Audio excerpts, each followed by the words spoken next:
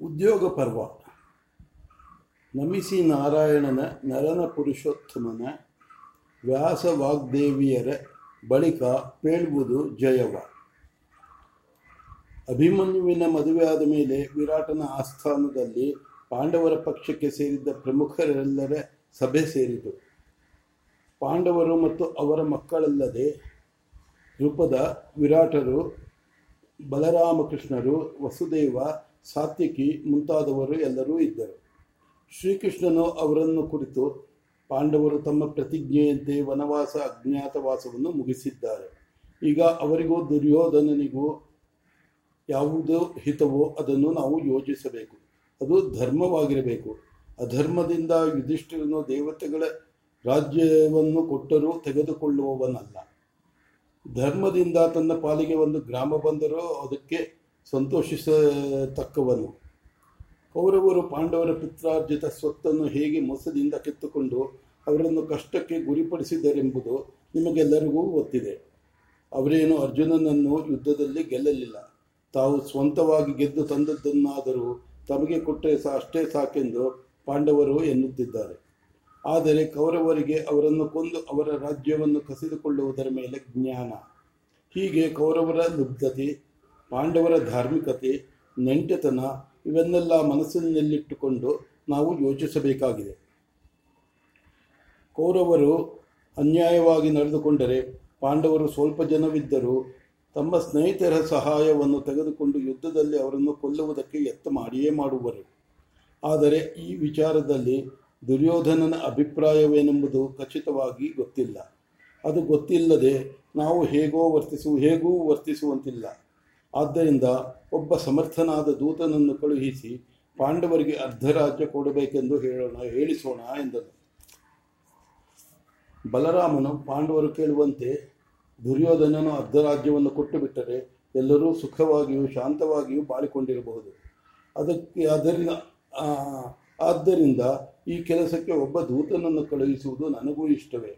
ಅವನು ಹಸ್ತಿನ ನಗರಕ್ಕೆ ಹೋಗಿ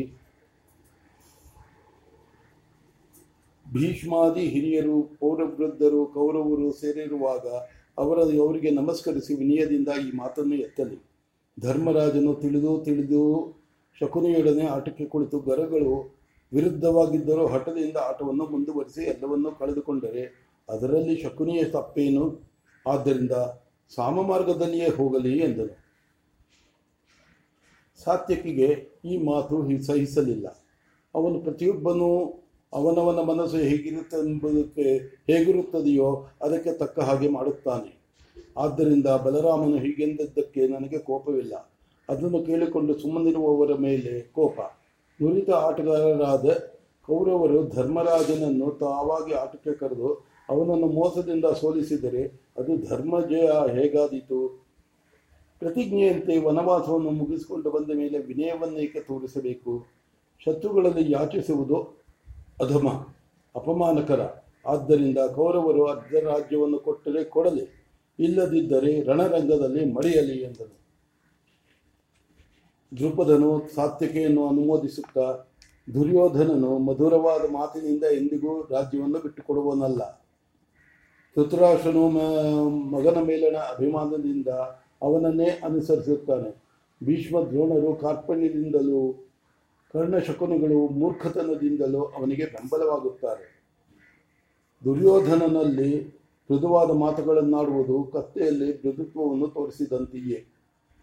ಅವನು ಮೃದುತ್ವವನ್ನು ಅತಿಶಯ ಅಶಕ್ತಿ ಎಂದುಕೊಳ್ಳುತ್ತಾನೆ. ಆದ್ದರಿಂದ ಯುದ್ಧ ಪ್ರಯತ್ನ ಮಾಡಿ ಶಲ್ಯ, ದೃಷ್ಟಕೇತು ಮುಂತಾದ ರಾಜರಿಗೆ ಹೇಳಿ ಕಳುಹಿಸೋಣ. ದುರ್ಯೋಧನನು ಹಾಗೆ ಹೇಳಿ ಕಳಿಸುತ್ತಾನೆ. ಯಾರು ಮುಂಚೆ ಬಂದು ಕೇಳಿದ್ದರೆ ಅವರೊಡನೆ ಸೇರುವುದು ರಾಜರಿಗೆ ರೂಢಿ. ಆದ್ದರಿಂದ ಈ ಕೆಲಸವನ್ನು ತ್ವರೆಯಾಗಿ ಮಾಡಬೇಕು. ನನ್ನ ಪುರೋಹಿತನು ಕೌರವರ ಆಸ್ಥಾನಕ್ಕೆ ಹೋಗುತ್ತಾನೆ. ಏನು ಹೇಳಿ ಕಳುಹಿಸಬೇಕೋ ಅದನ್ನು ಅವನೊಡನೆ ಹೇಳಿ ಎಂದನು. ಕೃಷ್ಣನು ಅವನನ್ನು ಅನುಮೋದಿಸಿ, ಪಾಂಚಾಲ ರಾಜ, ಕೌರವ ಪಾಂಡವರಿಬ್ಬರು ನನಗೆ ನೆಂಟರು. ಅವರು ತಮಗೆ ಇಷ್ಟ ಬಂದಂತೆ ನಡೆದುಕೊಳ್ಳುತ್ತಿದ್ದಾಗ ನಾವು ಮದುವೆಗೆಂದು ಬಂದವರು. ನೀನು ರಾಜರಲ್ಲಿ ವಯೋವೃದ್ಧನೂ ಜ್ಞಾನವೃದ್ಧನೂ ಆಗಿದ್ದೀಯೆ. ನಾವೆಲ್ಲ ನಿನಗೆ ಶಿಷ್ಯರಂತಿದ್ದೇವೆ. ಧೃತರಾಷ್ಟ್ರನು ನಿನ್ನ ಮಾತಿಗೆ ಗೌರವ ಕೊಡುತ್ತಾನೆ. ಅಲ್ಲದೆ ನೀನು ದ್ರೋಣಾಚಾರ್ಯ ಕೃಪಾಚಾರ್ಯರಿಗೆ ಸ್ನೇಹಿತ. ಆದ್ದರಿಂದ ಪಾಂಡವರಿಗೆ ಕೆಲಸವಾಗುವಂತೆ ಏನು ಹೇಳಿ ಕಳುಹಿಸಬೇಕೋ ಅದನ್ನು ಹೇಳಿ ಕಳುಹಿಸು. ಅದು ನಮ್ಮೆಲ್ಲರಿಗೂ ಸಮ್ಮತವಾಗಿರುತ್ತದೆ. ಕೌರವನು ನ್ಯಾಯವನ್ನು ಶಾಂತಿಯನ್ನು ಹಿಡಿದರೆ ಸೋದರರಲ್ಲಿ ಸರ್ವನಾಶವಾಗುವುದು ಉಳಿಯುತ್ತದೆ. ಹಾಗಲ್ಲದೆ ದರ್ಪವನ್ನು ತೋರಿಸಿದರೆ ಎಲ್ಲ ರಾಜರಿಗೂ ಹೇಳಿ ಕಳುಹಿಸು, ನನಗೂ ಹೇಳಿ ಕಳುಹಿಸು. ಅರ್ಜುನನ ಕೋಪಕ್ಕೆ ಪಾತ್ರನಾಗಿ ಮಂತ್ರಿ ಬಾಂಧವರೊಡನೆ ಆ ಮೂರ್ಖನು ನಾಶವಾಗುತ್ತಾನೆ ಎಂದನು. ದ್ರುಪದನು ಶ್ರೀಕೃಷ್ಣನನ್ನು ಇತರ ರಾಜರನ್ನು ಗೌರವಿಸಿ ಕಳುಹಿಸಿಕೊಟ್ಟನು. ಕೃಷ್ಣನು ಅತ್ತಲಾಗಿ ದ್ವಾರಕೆಗೆ ಹೋಗಲು ಇತ್ತಲಾಗಿ ಯುದ್ಧ ಸಿದ್ಧತೆಗಳು ಮೊದಲಾದವು. ಪಾಂಡವರ ಕಡೆಗೆ ರಾಜರು ಅವರ ಸೇನೆಯು ಸೇರುತ್ತಿದ್ದರೆಂದು ಕೇಳಿ ದುರ್ಯೋಧನನು ತನಗೆ ಬೇಕಾದ ರಾಜರಿಗೆ ಹೇಳಿ ಕಳುಹಿಸಿದನು. ಎಲ್ಲೆಲ್ಲಿ ನೋಡಿದರೂ ಅವರ ಓಡಾಟವೇ ಆಯಿತು. ಈ ಮಧ್ಯೆ ದ್ರುಪದನು ತನ್ನ ವೃದ್ಧ ಪುರೋಹಿತನನ್ನು ದುರ್ಯೋಧನನೊಂದಿಗೆ ಕಳುಹಿಸಿಕೊಟ್ಟನು. ಅವನ ಮಾತಿಗೆ ದುರ್ಯೋಧನನು ಒಪ್ಪಿಕೊಂಡು ಬಿಡುತ್ತಾನೆಂದಲ್ಲ. ಅವನು ಧರ್ಮವಾದ ಮಾತುಗಳನ್ನು ಆಡಿದರೆ ಭೀಷ್ಮ ದ್ರೋಣ ವಿದುರರು ಅವನನ್ನು ಅನುಮೋದಿಸುತ್ತಾರೆ. ದುರ್ಯೋಧನನು ಅವರ ಮನಸ್ಸನ್ನು ತನ್ನ ಕಡೆಗೆ ತಿರುಗಿಸಿ ಅವರನ್ನೆಲ್ಲ ಕಲೆ ಹಾಕಬೇಕಾದರೆ ಸ್ವಲ್ಪ ಕಾಲ ಬೇಕಾಗುತ್ತದೆ. ಸಂಜೆಯ ನೆವದಲ್ಲಿ ಕಾಲಹರಣವಾಗುತ್ತಿದ್ದರೆ ಇತ್ತಲಾಗಿ ಪಾಂಡವರಿಗೆ ಸಿದ್ಧತೆ ಮಾಡಿಕೊಳ್ಳಲು ಹೆಚ್ಚು ಅವಕಾಶ ದೊರೆಯುತ್ತದೆ. ಇದು ಮುಖ್ಯ ಉದ್ದೇಶ. ಅತ್ತಲಾಗಿ ಕೃಷ್ಣ ಬಲರಾಮರು ದ್ವಾರವತಿಗೆ ಸೇರುತ್ತಿದ್ದ ಹಾಗೆಯೇ ದುರ್ಯೋಧನನು ಕೃಷ್ಣನನ್ನು ಕಾಣಲು ಬಂದನು. ಅರ್ಜುನನು ಅಂದೇ ಬಂದನು. ಅವರು ಬಂದಾಗ ಕೃಷ್ಣನು ನಿದ್ರೆ ಮಾಡುತ್ತಿರಲು ಇಬ್ಬರು ಅವನು ಮಲಗಿದ್ದ ಕಡೆಗೆ ಹೋದರು. ದುರ್ಯೋಧನನು ಮೊದಲು ಬಂದು ಕೃಷ್ಣನ ತಲೆಯ ಕಡೆಗೆ ಹಾಕಿದ್ದ ಒಂದು ಶ್ರೇಷ್ಠವಾದ ಆಸನದಲ್ಲಿ ಕುಳಿತನು. ಅರ್ಜುನನು ಕೃಷ್ಣನ ಕಾಲ ಕಡೆಯಲ್ಲಿ ಕೈ ಮುಗಿದುಕೊಂಡು ನಿಂತಿದ್ದನು. ಕೃಷ್ಣನಿಗೆ ಎಚ್ಚರವಾಗಲು ಎದುರಿಗಿದ್ದ ಅರ್ಜುನನು ಕಣ್ಣಿಗೆ ಬಿದ್ದನು. ಆಮೇಲೆ ಹಿಂದಿಂದ ದುರ್ಯೋಧನನು ಕಂಡನು. ಇಬ್ಬರನ್ನು ಉಪಚರಿಸಿ ಅವರು ಬಂದ ಕಾರಣವೇನೆಂದು ಕೇಳಲು ದುರ್ಯೋಧನನು, ಕೃಷ್ಣ, ಯುದ್ಧದಲ್ಲಿ ನಿನ್ನ ಸಹಾಯವನ್ನು ಕೋರಿ ಬಂದಿದ್ದೇನೆ. ಅರ್ಜುನನಲ್ಲಿಯೂ ನನ್ನಲ್ಲಿಯೂ ನಿನಗೆ ಸ್ನೇಹ ಸಂಬಂಧಗಳು ಒಂದೇ ವಿಧವಾಗಿವೆ. ನಾನು ಮೊದಲು ಬಂದವನು, ಆದ್ದರಿಂದ ನನ್ನ ಕೋರಿಕೆಯನ್ನು ನೆರವೇರಿಸುವುದು ಶಿಷ್ಟಸಮ್ಮತವಾದುದು ಎಂದನು. ಕೃಷ್ಣನು, ಅಯ್ಯ, ನೀನು ಮೊದಲೇ ಬಂದಿರಬಹುದು, ಅದರಲ್ಲಿ ಅನುಮಾನವಿಲ್ಲ. ಆದರೆ ಮೊದಲು ನನ್ನ ಕಣ್ಣಿಗೆ ಬಿದ್ದವನು ಅರ್ಜುನ. ನೀನು ಮೊದಲು ಬಂದಿದ್ದರಿಂದಲೂ ಅರ್ಜುನನು ಮೊದಲು ಕಣ್ಣಿಗೆ ಬಿದ್ದಿದ್ದರಿಂದಲೂ ನಾನು ನಿಮ್ಮಿಬ್ಬರಿಗೂ ಸಹಾಯ ಮಾಡುತ್ತೇನೆ. ಆದರೆ ಚಿಕ್ಕವರ ಕೋರಿಕೆಯನ್ನು ಮೊದಲು ನೆರವೇರಿಸಿಕೊಡಬೇಕು. ಆದ್ದರಿಂದ ಅರ್ಜುನನನ್ನು ಕೇಳುತ್ತೇನೆ. ಏನು ಅರ್ಜುನ, ನಿನಗೆ ನಾನು ಬೇಕೋ, ನನ್ನ ಸೇನೆ ಬೇಕೋ? ನನ್ನ ಸೇನೆಯಲ್ಲಿ ಒಂದು ಅದ್ಭುತ ಯೋಧರಿದ್ದಾರೆ. ನಾನು ಯುದ್ಧದಲ್ಲಿ ಶಸ್ತ್ರಾಸ್ತ್ರಗಳನ್ನು ಹಿಡಿದು ಯುದ್ಧ ಮಾಡುವವನಲ್ಲ ಎಂದು ಹೇಳಿದನು. ಅರ್ಜುನನು ಯುದ್ಧ ಮಾಡದಿದ್ದರೂ ಚಿಂತೆ ಇಲ್ಲವೆಂದು ಕೃಷ್ಣನನ್ನು ಆರಿಸಿಕೊಂಡನು. ದುರ್ಯೋಧನನಿಗೆ ಅದ್ಭುತ ಸೇನೆ ಸಿಕ್ಕಿತಲ್ಲ ಎಂದು ಸಂತೋಷವಾಯಿತು. ಅದನ್ನು ತೆಗೆದುಕೊಂಡು ದುರ್ಯೋಧನನು ಬಲರಾಮನಲ್ಲಿಗೆ ಹೋದನು. ಬಲರಾಮನು ವಿರಾಟನ ಮನೆಯಲ್ಲಿ ತಾನು ಆಡಿದ ಮಾತನ್ನು ಅದನ್ನು ಕೃಷ್ಣನು ಮನಸ್ಸಿಗೆ ತಂದುಕೊಳ್ಳುವುದನ್ನು ಹೇಳಿ, ನಾನು ಕೃಷ್ಣನನ್ನು ಬಿಟ್ಟು ಇರುವುದಕ್ಕಾಗುವುದಿಲ್ಲ. ಅವನು ಅರ್ಜುನನ ಕಡೆ ಇದ್ದಾನೆ. ಆದ್ದರಿಂದ ನಾನು ಯಾವ ಕಡೆಗೂ ಇರುವುದು ಬೇಡವೆಂದಿದ್ದೇನೆ. ನೀನು ಭರತವಂಶದಲ್ಲಿ ಹುಟ್ಟಿದ ಕ್ಷತ್ರಿಯ. ಹೋಗು, ಕ್ಷತ್ರಿಯನಂತೆ ಯುದ್ಧ ಮಾಡು ಎಂದು ಬಿಟ್ಟನು. ಆದ್ದರಿಂದ ಅವನಿಗೆ ಸಂತೋಷವೇ ಆಯಿತು. ಅನಂತರ ಕೃತವರ್ಮನು ಕೊಟ್ಟ ಒಂದು ಅಕ್ಷೋಹಿಣಿ ಸೈನ್ಯವನ್ನು ತೆಗೆದುಕೊಂಡು ದುರ್ಯೋಧನನು ತುಂಬ ಉತ್ಸಾಹದಿಂದ ಊರನ್ನು ಸೇರಿದನು. ದುರ್ಯೋಧನನು ಅತ್ತ ಕಡೆ ತಿರುಗುತ್ತಲೂ ಇತ್ತ ಕಡೆ ಕೃಷ್ಣನು ಅರ್ಜುನನನ್ನು ಯುದ್ಧ ಮಾಡದಿದ್ದರೂ ಚಿಂತೆ ಇಲ್ಲವೆಂದು ನನ್ನನ್ನೇಕೆ ಕೋರಿದೆ ಅರ್ಜುನ ಎಂದು ಕೇಳಿದನು. ಅವನು, ಕೃಷ್ಣ, ನೀನೊಬ್ಬನೇ ಅವರೆಲ್ಲರನ್ನೂ ಕೊಲ್ಲಲು ಸಮರ್ಥ. ನಾನು ಹಾಗೆಯೇ ಅವನನ್ನು ಕೊಲ್ಲಬಲ್ಲನೆಂದು ಧೈರ್ಯವಿದೆ. ನೀನು ನನಗೆ ಸಾರಥಿಯಾಗು. ಇದು ನನಗೆ ಬಹಳ ದಿನದಿಂದ ಮನಸ್ಸಿನಲ್ಲಿತ್ತು ಎಂದನು. ಕೃಷ್ಣನು, ನೀನು ನನ್ನೊಡನೆ ಹೊರಡಿಸುವುದು ಯುಕ್ತವಾಗಿದೆ ಪಾರ್ಥ. ಆಗಲಿ, ನಿನಗೆ ಸಾರಥಿಯಾಗುತ್ತೇನೆ. ನಿನ್ನ ಇಷ್ಟ ಕೈಗೂಡಲಿ ಎಂದನು.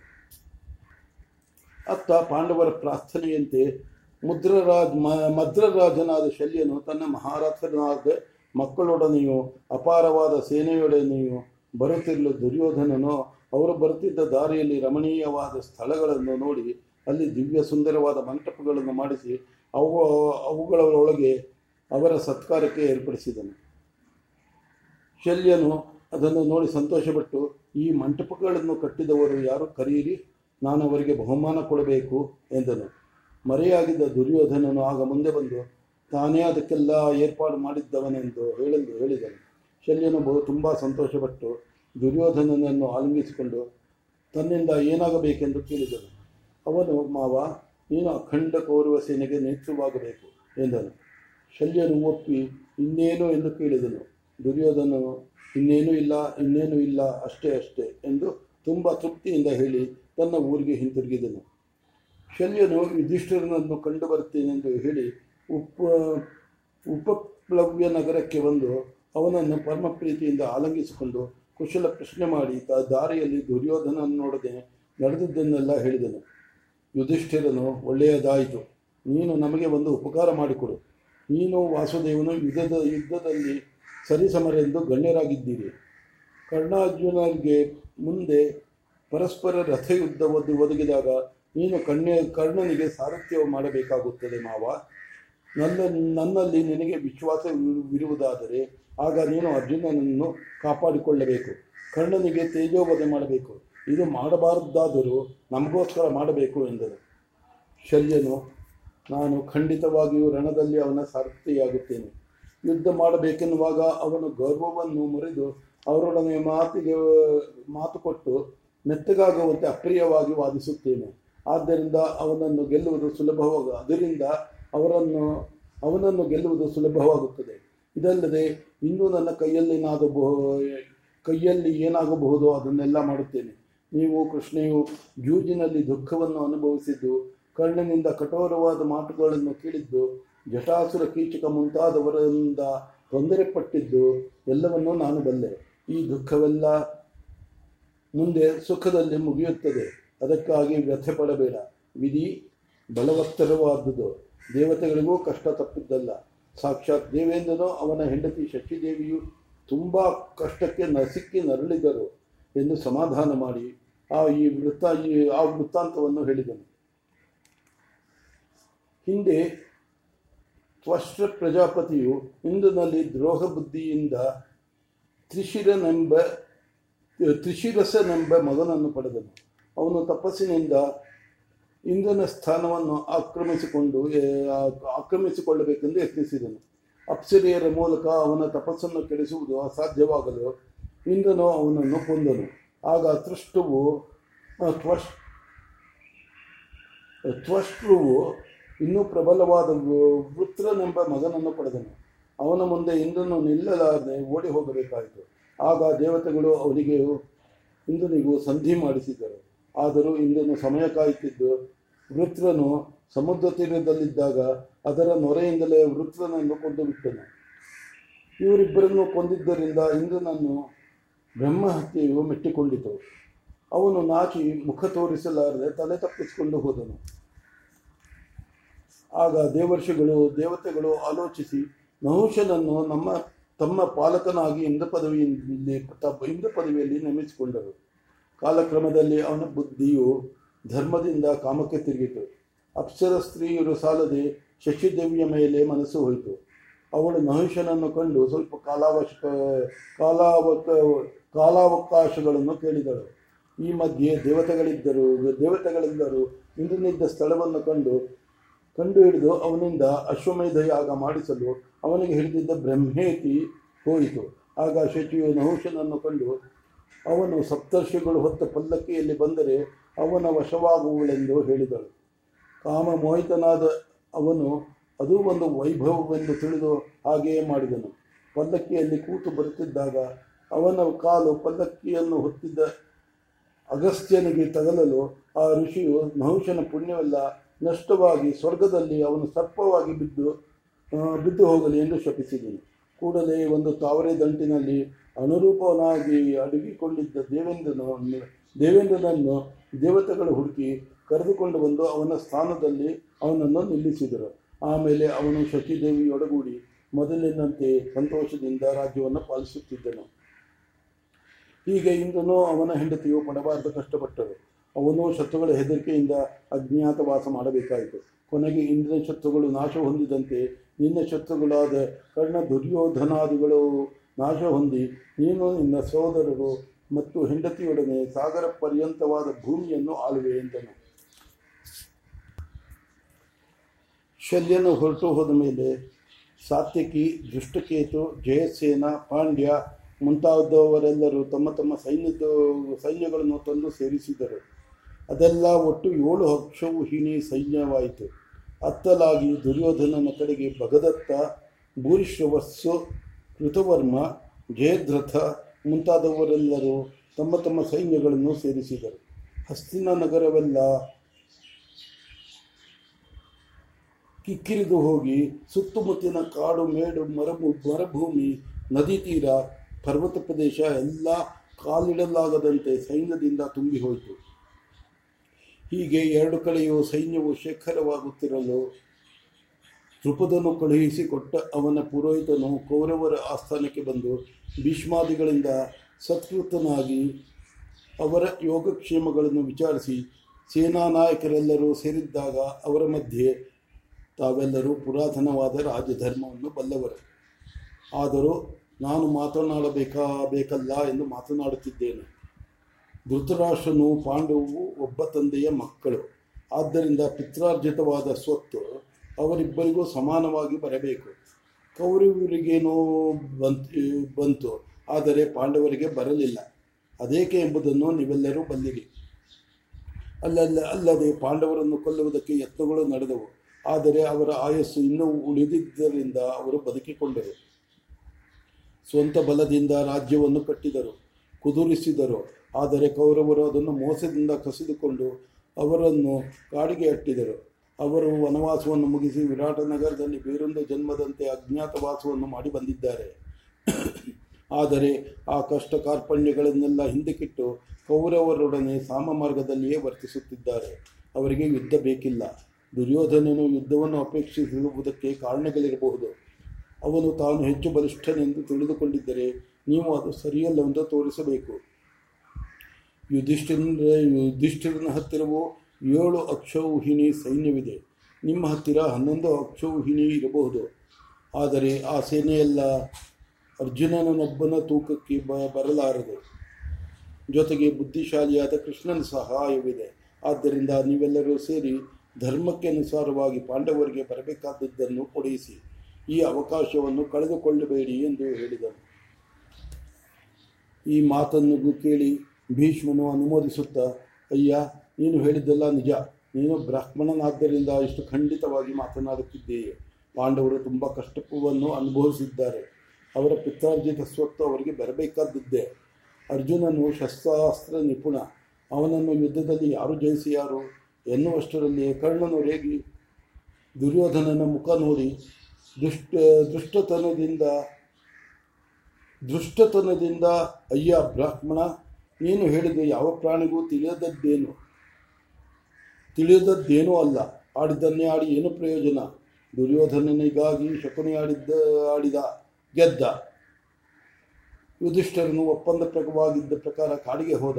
ಆದರೆ ಒಪ್ಪಂದವನ್ನು ಗೌರವಿಸಿ ಅದರ ಪ್ರಕಾರ ರಾಜ್ಯವನ್ನು ಕೇಳುತ್ತಿಲ್ಲ. ದುರ್ಯೋಧನನು ಭಯದಿಂದ ಒಂದು ಹೆಜ್ಜೆ ಭೂಮಿಯನ್ನು ಕೊಡತಕ್ಕವನಲ್ಲ. ನ್ಯಾಯಕ್ಕೆ ಬಂದರೆ ಭೂಮಂಡಲವನ್ನೇ ಕೊಟ್ಟು ಬಿಟ್ಟಾನು. ರಾಜ್ಯ ಬೇಕಾದರೆ ಪ್ರತಿಜ್ಞೆಯಂತೆ ಮತ್ತೆ ಕಾಡಿಗೆ ಹೋಗಿ ಬರಲಿ. ಆಮೇಲೆ ನಿಶ್ಚಿಂತರಾಗಿ ದುರ್ಯೋಧನನ ತೊಡೆಯ ಮೇಲೆ ಬಂದು ಕೂಡಲಿ.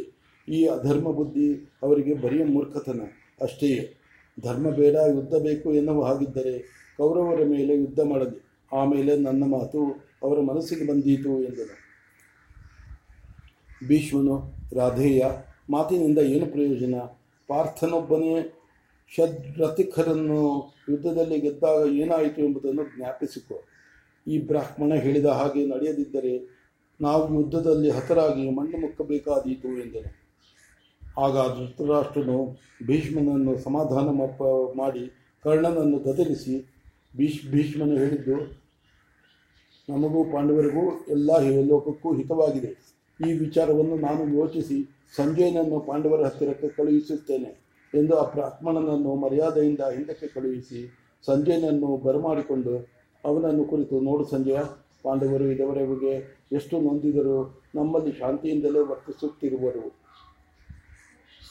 ಈ ಕರ್ಣ ದುರ್ಯೋಧನರು ತಾವು ಮಾಡುತ್ತಿರುವುದು ಸರಿಯೆಂದುಕೊಂಡು ಪಾಂಡವರನ್ನು ಸುಮ್ಮನೆ ರೇಗಿಸುತ್ತಿದ್ದಾರೆ. ಆದರೆ ಯುಧಿಷ್ಠಿರನ ಮನಸ್ಸನ್ನು ನೋಯಿಸದೆ ಯುದ್ಧಕ್ಕೆ ಎಡೆಗೊಡದೆ ಅವರ ರಾಜ್ಯವನ್ನು ಅವರಿಗೆ ಕೊಟ್ಟು ಬಿಡುವುದು ಒಳ್ಳೆಯದು.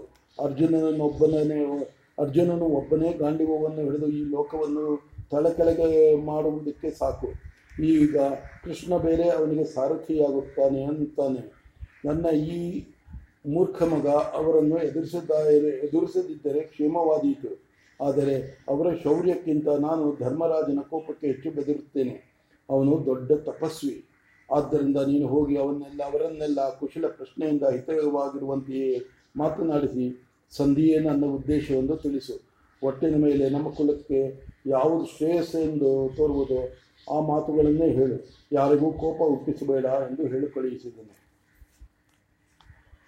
ಅದರಂತೆಯೇ ಸಂಜಯನು ಉಪಪ್ಲವ್ಯ ನಗರಕ್ಕೆ ಹೋಗಿ ಪಾಂಡವರಿಂದ ಸತ್ಕೃತನಾಗಿ ಅವರ ಯೋಗಕ್ಷೇಮಗಳನ್ನು ವಿಚಾರಿಸಿ, ಪಾಂಡವರು, ಸೃಂಜಯರು, ಕೃಷ್ಣ, ಸಾತ್ಯಕಿ, ವಿರಾಟರಾಜ ಎಲ್ಲರೂ ಸೇರಿದ್ದಾಗ ಅವರ ಮುಂದೆ ಧೃತರಾಷ್ಟ್ರನ ಶಾಂತಿ ಸಂದೇಶವನ್ನು ತಿಳಿಸಿ ಮುಂದೆ ಸರ್ವನಾಶಕರವಾದ ಯುದ್ಧಕ್ಕೆ ಅವಕಾಶವಾಗದಂತೆ ಮಾಡಬೇಕೆಂದು ಪ್ರಾರ್ಥಿಸಿದನು. ಯುಧಿಷ್ಠಿರನು ತನಗೆ ಯುದ್ಧದ ಮೇಲೆ ಮನಸ್ಸಿಲ್ಲವೆಂದು, ಇದೆಲ್ಲವೂ ಧೃತರಾಷ್ಟ್ರನ ಮಗನನ್ನು ಸಂತೋಷಪಡಿಸುವುದಕ್ಕಾಗಿ ಹಿಡಿದ ವಕ್ರ ಮಾರ್ಗದ ಫಲವೆಂದು ವಿದುರನ ಮಾತನ್ನು ಅಲಕ್ಷ್ಯ ಮಾಡಿ ದುಶ್ಯಾಸನ, ಶಕುನಿ, ಕರ್ಣ ಈ ದುರ್ಮಂತ್ರಿಗಳ ಮಾತಿಗೆ ಕಿವಿಗೊಟ್ಟು ದುರ್ಯೋಧನನು ಹಾಳಾಗುವನೆಂದು ಇಂದ್ರಪ್ರಸ್ಥವನ್ನು ಕೊಟ್ಟರೆ ತಾವು ಅಲ್ಲಿ ಆಳಿಕೊಂಡಿರುವರೆಂದು ಹೇಳಿ ಕೊನೆಗೆ ಕೃಷ್ಣನು ಏನು ಹೇಳಿದರೆ ಅದನ್ನು ನಾನು ಅನುಸರಿಸುವನು ಎಂದನು. ಶ್ರೀಕೃಷ್ಣನು, ಸಂಜಯ, ಪಾಂಡವರು ಕೆಡಬಾರದು, ಬದುಕಬೇಕು ಎಂದು ಕೋರತಕ್ಕವನು ನಾನು. ಹಾಗೆಯೇ ಅನೇಕ ಮಕ್ಕಳ ತಂದೆಯಾದ ಧೃತರಾಷ್ಟ್ರನು ಚೆನ್ನಾಗಿ ಬಾಳಲಿ ಎನ್ನುವನು. ಅದಕ್ಕೋಸ್ಕರವೇ ಇಬ್ಬರಿಗೂ ಶಾಂತಿಯನ್ನು ಬೋಧಿಸುತ್ತಿದ್ದೇನೆ. ಕೌರವರಿಗೆ ಇರುವ ರಾಜ್ಯ ಲೋಭದಿಂದ ಇದು ಎಷ್ಟು ಕಷ್ಟವೆಂದು ಧರ್ಮರಾಜನು ಸೂಚಿಸಿದ್ದಾನೆ. ಈ ವಿಚಾರದಲ್ಲಿ ಜಗಳವಾದರೆ ಇರುವುದು ಹೇಗೆ ಸಾಧ್ಯ? ಕರ್ಮದಿಂದಲೇ ಫಲ ಪ್ರಾಪ್ತಿ. ನೀರು ಕುಡಿದರೆ ಬಾಯಾರಿಕೆ ಅಣಗುತ್ತದೆ. ಕರ್ಮದಿಂದಲೇ ಗಾಳಿ ಬೀಸುವುದು, ಸೂರ್ಯ ಬೆಳಗುವುದು, ಬೆಂಕಿ ಸುಡುವುದು, ಹೊಳೆ ಹರಿಯುವುದು, ಭೂಮಿ ಧರಿಸುವುದು. ಹೀಗಿರುವಾಗ ಪಾಂಡವರ ಪ್ರಯತ್ನವನ್ನೇಕೆ ತಡೆಯುತ್ತೀಯೇ? ಅವರು ಕೌರವರ ವಿಷಯದಲ್ಲಿ ಸಾಧು ಮಾರ್ಗದಿಂದ ನಡೆದುಕೊಂಡರೇನೋ ಒಳ್ಳೆಯದು.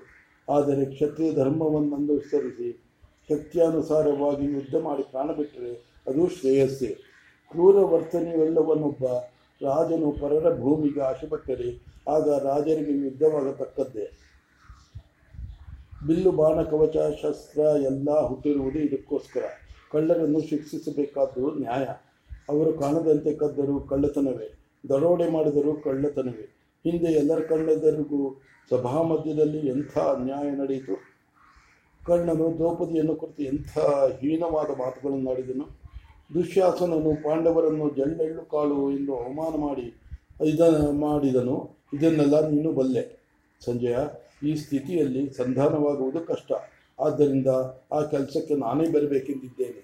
ನಾನು ಬಂದರೆ ನನ್ನನ್ನು ಯಾರಾದರೂ ಲಕ್ಷ್ಯ ಮಾಡುವರೋ ಇಲ್ಲವೋ? ಮಾಡದಿದ್ದರೆ ಯುದ್ಧಕ್ಕೆ ಹಾತೊರೆಯುತ್ತಿರುವ ಭೀಮಾರ್ಜುನರಿಂದ ಭಸ್ಮವಾಗಿ ಹೋಗುತ್ತಾರೆ. ಧೃತರಾಷ್ಟ್ರನು, ಅವನ ಮಕ್ಕಳು ಒಂದು ಕಾಡು, ಪಾಂಡವರು ಅದರಲ್ಲಿನ ಹುಲಿಗಳು. ಕಾಡಿನ ಆಶ್ರಯವಿಲ್ಲದಿದ್ದರೆ ಹುಲಿಗಳು ಕೊಲೆಗೀಡಾಗುತ್ತವೆ. ಹುಲಿಗಳ ಹೆದರಿಕೆ ಇಲ್ಲದಿದ್ದರೆ ಕಾಡು ನಿರ್ಮೂಲವಾಗುತ್ತದೆ. ಆದ್ದರಿಂದ ಹುಲಿಗಳು ಕಾಡನ್ನು ರಕ್ಷಿಸಬೇಕು, ಕಾಡು ಹುಲಿಗಳನ್ನು ರಕ್ಷಿಸಬೇಕು. ಕೌರವರು ಲತೆಗಳ ಹಾಗೆ, ಪಾಂಡವರು ಶಾಲ ವೃಕ್ಷಗಳ ಹಾಗೆ. ಮರಗಳ ಆಶ್ರಯ ಇಲ್ಲದಿದ್ದರೆ ಲತೆಗಳು ಬೆಳೆಯಲಾರವು. ಪಾಂಡವರು ಯುದ್ಧಕ್ಕೂ ಸಿದ್ಧ, ಶಾಂತಿಗೂ ಸಿದ್ಧ. ಧೃತರಾಷ್ಟ್ರನಿಗೆ ಯಾವುದು ಇಷ್ಟವಾದರೆ ಅದನ್ನು ನಡೆಸಲಿ. ಅವರೇನೋ ಧರ್ಮ ಬುದ್ಧಿಯಿಂದ ತಾಳ್ಮೆ ವಹಿಸಿದ್ದಾರೆ, ಆದರೆ ಯುದ್ಧ ಸಮರ್ಥರು. ಇದನ್ನು ಅವರಿಗೆ ತಿಳಿಸುವ ಎಂದನು.